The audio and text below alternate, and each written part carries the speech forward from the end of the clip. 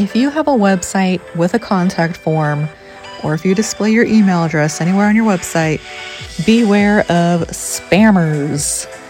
We're going to talk about when you get emails from people saying, hey, can you add my link to your website? What are you supposed to do? In this episode, Jen Ruman, SEO starting now. That's right. If you have a website, a blog, believe it or not, it's very valuable and people want their links on your website, especially if you have a very specific niche. We're going to talk about how you navigate those offers. My clients forward me emails all the time saying, look, Jen, this person, oh my God, they love my website. They think I'm cool. What should I let them put their link on my website? Like what should I do? Please consult. And I'm like, hey, Sarah, yeah, your website's cool and all, but this person, they just want to hit and run. They just want to get a link from you. You'll never hear from them again. They will benefit from their link on your website with a little link juice from your site to help them. You're not gonna benefit from this whatsoever. It might even hurt you. And then Sarah's like, well, they promise they're gonna promote my blog post to their Twitter followers and blah blah blah. And I'm like, Sarah, that's like, no, just don't do it. They probably don't even have any followers. I mean, unless we're talking about a major news station, we'll say New York Times, Business Insider.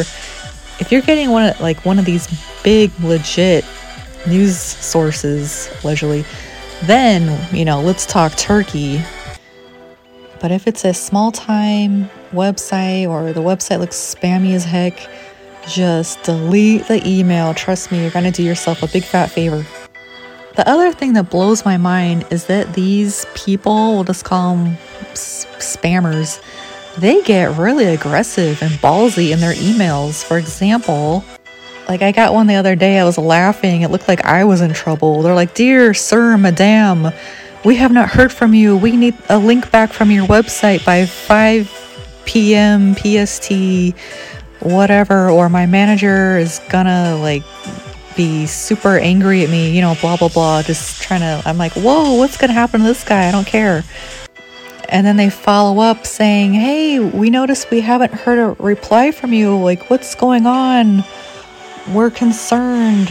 We want to start this, relationship with your company. And the funny thing is, they've never once mentioned your company name or even your name. It's just dear sir, madam. So proper, right? You get these emails making it sound like final notice or like you're in big fat trouble.